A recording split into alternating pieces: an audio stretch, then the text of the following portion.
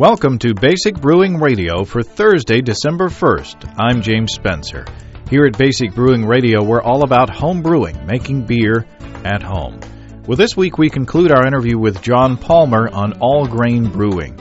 In this half of our chat, we pick up where we left off in the process and go on to talk about sparging and pH as it pertains to all-grain brewing. Well, before we get started, I want to mention a few things. First of all, some of you have taken time to list yourself on the Frappr map I mentioned last week. Some just put their first name and where they're from, and some go further and add their full names and a comment, and some have even posted pictures. It's a lot of fun to see names I recognize from past emails and some that are new. I appreciate everybody taking the time to play with the map.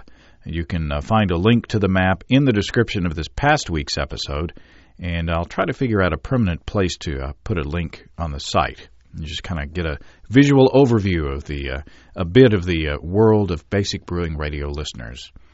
In the shameless self-promotion department, if you want to support this podcast while you're out doing your online holiday shopping, you can click on the Amazon.com link on the BasicBrewingRadio.com site.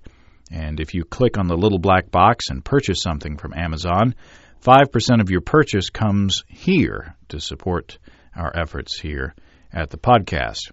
Now, I don't get to see who buys what, but I do get a list of the items that have been purchased through the Amazon Associate link. So if you decide to do that, I appreciate it. And thanks very much in advance, and happy holidays. Now, one more shameless item before we move on. Thanks to everybody who's purchased a T-shirt from the site. If you send me a picture of yourself in your shirt, brewing or doing something cool in a cool place, I'll build a gallery to show those pictures off to everybody. You know, it's strange, but most who have bought T-shirts are in warmer places in the world. So go figure. You know, the timing of the marketing the T-shirt in the wintertime. Before I forget, I want to ask for your help.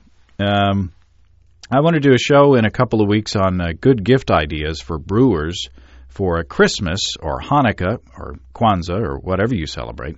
So if there's a piece of gear that's been on your wish list for a while and you'd love to see it under the tree or in your stocking or wherever your goodies end up, let me know about it. It could be a piece of new technology or something that you've been saving up for. But you can send your holiday wish list to james@basicbrewing.com or just fill out the contact form on basicbrewing.com.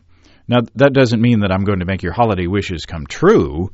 I just think it'd be fun to see what everybody's dreaming about this time of year in their brewing wants and needs and desires, and we can have fun talking about it.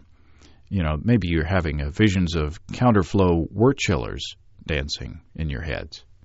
Well, I have to admit that I was in a bit of hurry to get things wrapped up before leaving town for Thanksgiving last week, so I didn't give the attention I usually give to our mailbag segment, and I apologize for that, and I hope I can make up for it this week. We've got some good email that we can sink our teeth into. Jerry from Rocky Mount, Virginia wrote in after hearing Chris Colby and I talk about ice beer in our interview about the 10 hardest beers to brew. Jerry reminds us that freezing fermented wort and removing the ice crystals is considered a form of distillation and is therefore illegal, at least in the United States. Coincidentally, I was reading a book that talked about that very thing over the holiday, and I appreciate Jerry bringing that up. We want to make sure that you are aware of what the law states. Russ from Boston wrote in to ask for a refresher on how to make Gerard's tea.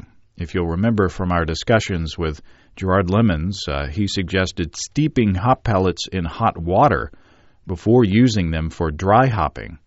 Gerard suggested using just enough water to cover the pellets, and the water shouldn't be above 75 degrees Celsius, and that comes out to 167 degrees Fahrenheit. Now, you shouldn't have to soak them for very long, just to warm them up before you get them into the secondary fermenter to release some of those aromatic oils that are responsible for the good hop aroma. Russ was worried about the chance of infection from dry hopping. But the risk of infection is decreased after primary fermentation because the alcohol lowers the pH of the beer, making it less inviting for the little beasties that may cause problems. Matt writes in from Pittsburgh with a 2-for-1 question. He does a split boil with a small pot and can only boil 2.5 to 3 gallons at a time. He's concerned that boiling malt extract at that concentration will lead to some darkening. Matt says he's not overly concerned, but asks if he were to add his extract near the end of the boil to avoid darkening, how would that affect the protein hot break? Well, I went back and listened to Bob Hansen in the recent episode of the show where we talked about tips for brewing with extracts, and he said that the protein has been removed from the extract with a whirlpool before it's either dried or concentrated. So, knowing that, it sounds like you don't have to worry about protein hot break from extracts. Second, you can just add your extract at the last 15 minutes of the boil to sterilize it, so you don't have to worry so much about it being darkened. Now, the second part of Matt's question has to do with isomerization of his hops. He says he's read that more concentrated worts do not pick up as much of the hoppy bitterness as less concentrated worts, and Matt wants to make an ESB, but with a small boil, he's concerned that he might not get as much out of his hops as he would like.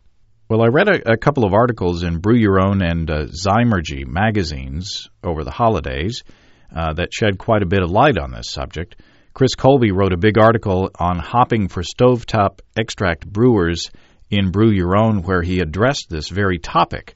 And in Zymurgy, Tom Nickel wrote an article about hopping high-gravity beers. Both articles apply in Matt's case because he's brewing an extract beer, and if he's boiling his extract in 2.5 to 3 gallons, what he's got is essentially a high-gravity wort that he's going to dilute with another 2 to 2.5 gallons of water in the fermenter. So the rules for boiling high-gravity worts apply there. Now, as I understand it after reading these articles and other sources, your hop utilization starts to suffer in worts of specific gravity higher than 1.050 or 1050. You got to remember that if you're shooting for 5 gallons of wort with an original gravity of 1050 in your fermenter, and you're only boiling 2.5 gallons, then that 2.5 gallons has to have a gravity of 1.100 or 1100 because you're going to dilute it. Well, that's a big beer. So, in a case like that, it makes sense to start your water boiling, add your bittering hops to just the water to extract the alpha acids from the hops, and let them start isomerizing because the water is, of course, much less dense than wort. Then, 15 minutes before the end of your boil, add your extract to sterilize it. That way, you should get more bitterness from your hops than if you were to add the extract with them at the start of the boil. But wait, there's another factor. There's apparently a ceiling on the amount of IBUs, or international bitterness units, that you can get into a solution, and that ceiling is apparently 100. So they say that no matter how much hops you add to a volume of wort or water, you'll top out at 100 IBUs. Now think of what this means to Matt and his split boil. If he's shooting for a huge beer with lots of IBUs, if he gets 100 IBUs in his 2.5 gallon boil, that means that he'll only get 50 IBUs in his fermenter because he's going to be adding 2.5 gallons of water, diluting his IBUs by half. So, if you're going to be making a huge Imperial IPA with tons of IBUs, over 50, it looks like you're going to have to get a bigger pot. Now, I hope this stuff makes sense, and I hope that if you're a beginning brewer or you're thinking about getting into brewing for the first time, that you won't let all this technical detail worry you. You know, beer is pretty forgiving. You can do a lot of things that are technically not the best practice and still come out with a beer that's way better than most of what you'd find in the store. I say, get your basic processes down and get comfortable with brewing and have fun with it. And then as time goes on, you can start sweating the details like squeezing every bit of IBU out of your hops as possible or avoiding 1 or 2 degrees Lovibond of darkening of your wort. To me, making beer is an escape, a diversion, something that I just love to do. I'm to the point that I can tweak my process and worry about the tiny technical details because to me the basic brewing process is pretty much automatic. But in the beginning, I think if I had to worry too much about hop utilization or pH or other technical things, I might have just thrown up my hands and given up. So go at your own pace and have fun and worry about the details later. Graham from Washington, D.C. says he's been brewing for about 10 years and says he's finally got enough room to move up to a full-size boil. He's looking at buying a turkey fryer, but is concerned about whether the aluminum pots that come with them are good for brewing. Well, in the first part of our chat with John Palmer, he recommended aluminum pots because of their even heating ability. There was a concern for a while that cooking with aluminum would cause Alzheimer's disease, but I think that has since been disputed and disproved. Now, this is another one of those much talked about topics in the homebrewer community. I've used an enamel pot for many years, and I've been happy with it. My friend Steve just bought an aluminum pot, and he seems to be happy with that. And others out there swear by stainless steel. But as I understand it, that can be pricey. So, it depends on who you talk to. I've mentioned on a past show that if you're looking to buy a turkey fryer to brew with, be sure that you get one that's stable and won't tip over easily for safety's sake. I took a part in a brew session a couple weeks ago where one of the guys had a turkey fryer that had a nice, stable burner. So they are out there if you look hard enough. Now, I hope that makes up for the short mail segment this past week. On to our interview with John Palmer, author of How to Brew. He took a break from writing the latest edition of his book to talk to us about all-grain brewing. Last week we started with milling of the grain, and we got up to mashing, and now we'll take it from there. Now we've got our mash in our mash lauter tun. And let's say that the time is over on our rests, and we've got our sugars converted. Now we've got to get that wort out of there. Let's talk a little bit about lautering and about sparging. Where do we go from here? Okay, well, yeah. So an hour has gone by. You've done your single temperature infusion mash in your mash tun. An hour has passed, and now it's time to drain the wort out. You've got what we call your first runnings are in the cooler or in the grain, and that's very high in sugar content. You can sparge this or not sparge it in a couple of ways. There's three methods. There's no sparge, where you just drain that wort and ferment it, and that's a very high gravity wort that you're draining. You've got a continuous sparge, which is what is used by most of the commercial breweries around the world, where as you drain wort from the tun, you're adding in an equal volume of water on top of the bed to rinse all the grain of the sugars that they still contain, and you're trying to get as much extract out of the grain as you can, because that's money. That fermentable sugar is money to a commercial brewery.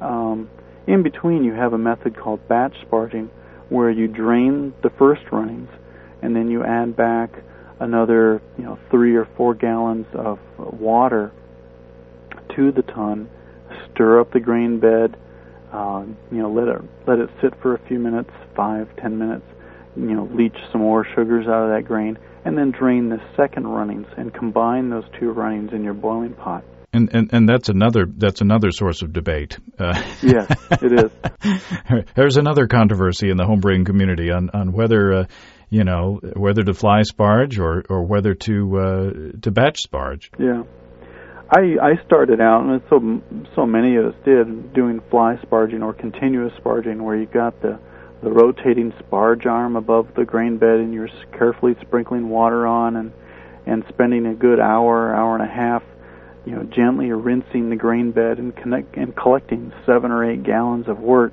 in your boiler, trying to get enough extract out of the grain to make your recipe. A lot of time and effort, and satisfying if you're able to do it right, but batch sparging and no sparging represent a lot less time invested in obtaining that wort. Maybe you're going to use another pound of grain in your recipe to make up for a little difference in an extraction efficiency. But when you can just, finish that mash, drain the wort, pour in another 3 gallons of water, stir it around a minute, drain it again, and start your boil, you've shortened your brew day by an hour. Yeah, and then you can go to the birthday parties and such. That's right. and also, if you're fly sparging, you've really got to watch out that you don't oversparge and start drawing astringencies from the tannins of the husk. That's right. When you're fly sparging, you don't want your sparge water temperature to exceed about 170 degrees Fahrenheit, because the tannins or the tea-like character of the barley husk is more extracted at those higher temperatures. When you've had a beer that's been oversparged, it's like sucking on a used tea bag. It's a very dry, puckering kind of finish to the beer, and it's from what we call tannins or polyphenols that come from the grain husks. It's a noticeable defect. Yeah, and that's one of the drawbacks of fly sparging is that you need to know your system well enough and plan that recipe with enough grain so that you can get enough wort out of your grain and quit sparging before you pull off enough sugar out of that grain where the only thing left to extract is the tannins. And you've got to watch your gravity. That's right. As you're sparging, and that's difficult to do because the water's so hot, and you've got to correct, in your hydrometer for the hot water temperature. And yeah, it's a lot of people learn to brew that way, and it's not difficult. It just takes a lot of attention. It's more to worry about. Yeah. Batch sparging and no sparging are a lot easier in that regard, and that's what I'm advocating to new brewers these days in my book, is to baseline a batch sparge or a no sparge method, just because they're a lot easier, a lot less effort to get into all grain brewing that way. Well, let me read the question from Mike in Siloam Springs. Mike says, concerning your upcoming interview with John Palmer, I was wondering if you might ask him to weigh in on the issue of to sparge or not to sparge. This seems to be a hotly debated topic among homebrewers. Oversparging, of course, can cause an overabundance of tannins in the brew. I should have read this question earlier, I guess. The idea being that the brewers do not have the equipment sophisticated enough to control temperature and flow precisely during the sparge. They can skip that step by upping the grain bill by about 1.4 and increasing hop quantities 1.1 or more, collecting about 3 gallons of liquid, then diluting with an additional 2 gallons of boiled and cooled water. So he's not sparging at all, he's saying. This would not be an option for micro and larger brewers because of the additional grain expense, but for home brewers, this additional expense would not be that great. So he's saying that, if you don't want to sparge at all, you just add more grain, which is, relatively inexpensive for all grain brewers. That's right. And just make up for it that way. Yeah, no sparge brewing is nice. It decreases the complexity once again, where you don't have to add more water, recirculate, stir, and drain again. You're just going to take that initial draining of the mash tun and to your boiler and then to your beer. You can plan your grain bill and your water volume to get your intended boiling volume and boiling gravity. Let's say you want to do a 5-gallon batch of 1050 beer, a 1050 original gravity. That you can collect. Where's my handy dandy calculator? It's buried under some papers here.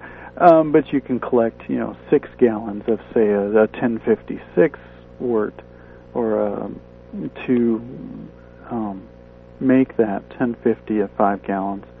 And you can plan out your grain bill to achieve that, from a single draining, where you don't have to dilute in the fermenter.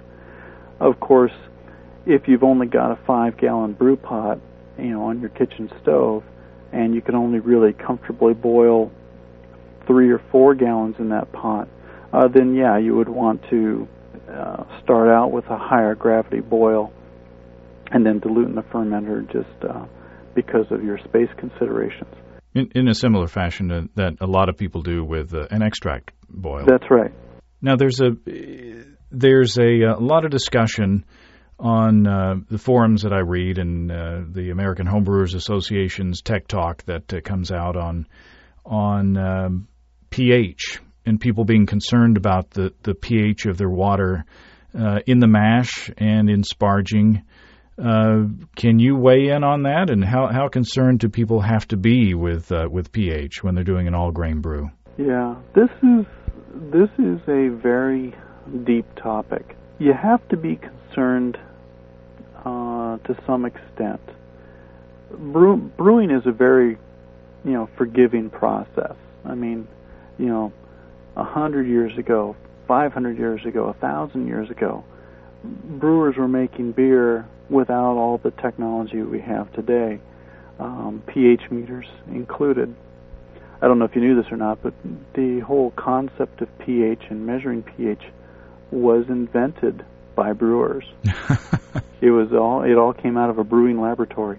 The reason they did it is because they knew that different grain bills, different kinds of malts, in different waters from different locations would either work or it didn't work. The beer would not turn out. The starch conversion wouldn't work well if they tried to brew a very light beer in Munich, or if they tried to brew a dark beer in the Czech Republic, in the Pilsen area.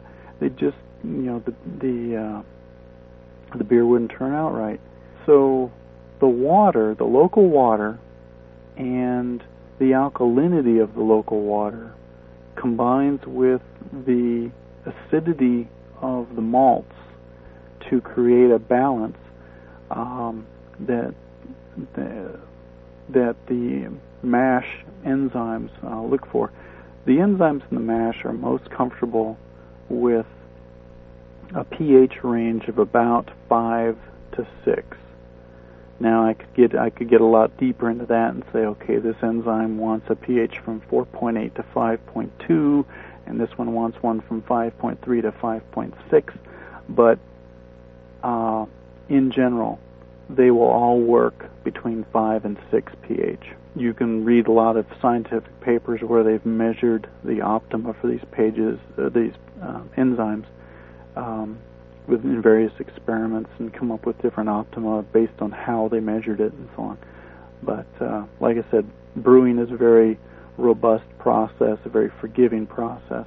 If you are an average brewer, do you have to worry about pH when you're with your home brewing system and doing an all-grain brew? Generally, no, you don't. Generally, if you take your local water, whether it's a well or just the tap water, people off the city water system are probably have a lot better luck than someone going off an average well. But that water, that average water with a beer of average color, say like a pale ale, something that's an amber color, that beer will work.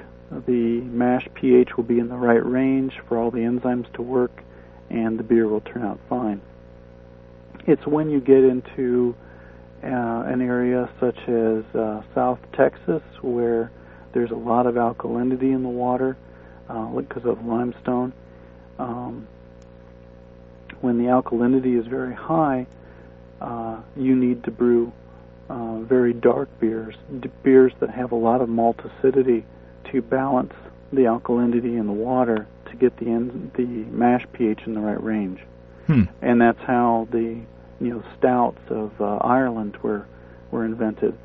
They have alkaline water, hard alkaline water in the Dublin area, and dark beers worked. In the Czech Republic, in the town of Pilsen, they have very soft water, water without minerals, and very low alkalinity. And their dark beers didn't work. Dark beers come out very harsh tasting, but light amber Pilsner beer was the style of beer invented there. In fact, that's how all of the world's famous beer styles originated. Really, it's a combination of the malts and the water that was available for brewing. So, it's as a beginning all-grain brewer, you really should be aware of this concept of what's called residual alkalinity. That is, the balance of the alkalinity of the water, the hardness of the water, and the acidity of the malts. You would look at your local water analysis report and find the ion concentrations that drive residual alkalinity, and by looking at that, gain some understanding of what beer you could brew most easily with your water. You can adjust your water with the use of brewing salts such as gypsum, calcium carbonate, calcium chloride, and change your mash pH and adjust it to brew a style of beer that would otherwise be difficult for your area. And that's when we really start getting into a lot of chemistry.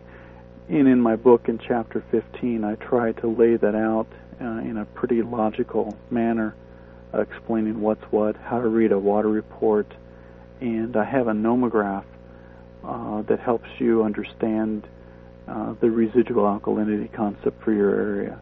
But for your first batch, don't worry about it. Yeah, for the first batch, don't worry about it. Go ahead, try it. You're probably going to be okay. It's when, if that first batch doesn't convert well, it doesn't seem to turn out well, then you may want to take a little deeper look at it. Or when you try to, if you want to say, I want to brew a Golden Pilsner, or I want to brew a Russian Imperial Stout, that's when you probably need to get a hold of your water report and do a little bit of investigation to find out if those two extremes in beer style are achievable with your water. And that might be also where it would be a good idea to join your local homebrew club, or get in touch with your local homebrew store owner or a local expert who's brewed these beers and knows a bit about the local water, and glean some information from them. That's right. Yeah. Yeah, those poor brewers down in Texas. I spent a week with them down in Houston, and they routinely dilute their tap water with distilled water or bottled water to get control of the alkalinity in their water to do a variety of beer styles. And they are some excellent brewers down there. I tasted a lot of really good beers. Now, there's the makers of Star San have come out with a product, I believe, that stabilizes or it purports to stabilize the mash pH at what, 5.2? Yeah, it's the product is called 5.2. It's I've used it. My water here in Los Angeles area is pretty average. It's moderate hardness, moderate alkalinity, and I tend to brew amber-colored beers, so I don't need the product. But I've talked with 5 Star about it, and they said it was designed specifically to help brewers of average colored beers to achieve a mash pH of 5.2 in areas of alkaline water. So, in the Texas area, in the Midwest, where you have more alkalinity in the water than hardness, this 5.2 product added to the mash will help bring that mash pH down to 5.2, which is about the middle of the optimum range for the amylase enzymes. In regions of the country where you have hard water, that is where the calcium and magnesium concentrations are greater than the bicarbonate concentration, that water is not alkaline, and the 5.2 product really isn't needed there, although it'll still work. Well, I tell you, all grain brewing, we've just scratched the surface, haven't we? On yeah, you can spend a lot of time with it and a lot of time enjoying it. Well, I certainly have enjoyed our conversation this evening, and maybe we can have you on again when your book comes out, and or maybe even before then, if we get enough questions. I'd be happy to. There are home brewers out there, or at least the ones that have been writing to me, are hungry for information and really enjoy hearing people talk about it. So, and tell us where's the website where we can see your book? Howtobrew.com. That is HOWTOBREW.com. And the navigation on the site is great. Just how to, move between chapters and within chapters, and lots of great information out there. And there are a lot of questions, I'm sure, that can be answered by going to your book. Yeah, and if you get stuck, you can always email me directly from the site. I probably answer 5-10 emails a day. Wow. Well, we appreciate your time, and I'm happy to. And we wish you luck and success with your next edition. Thank you very much. Once again, we appreciate John Palmer taking the time to talk to us.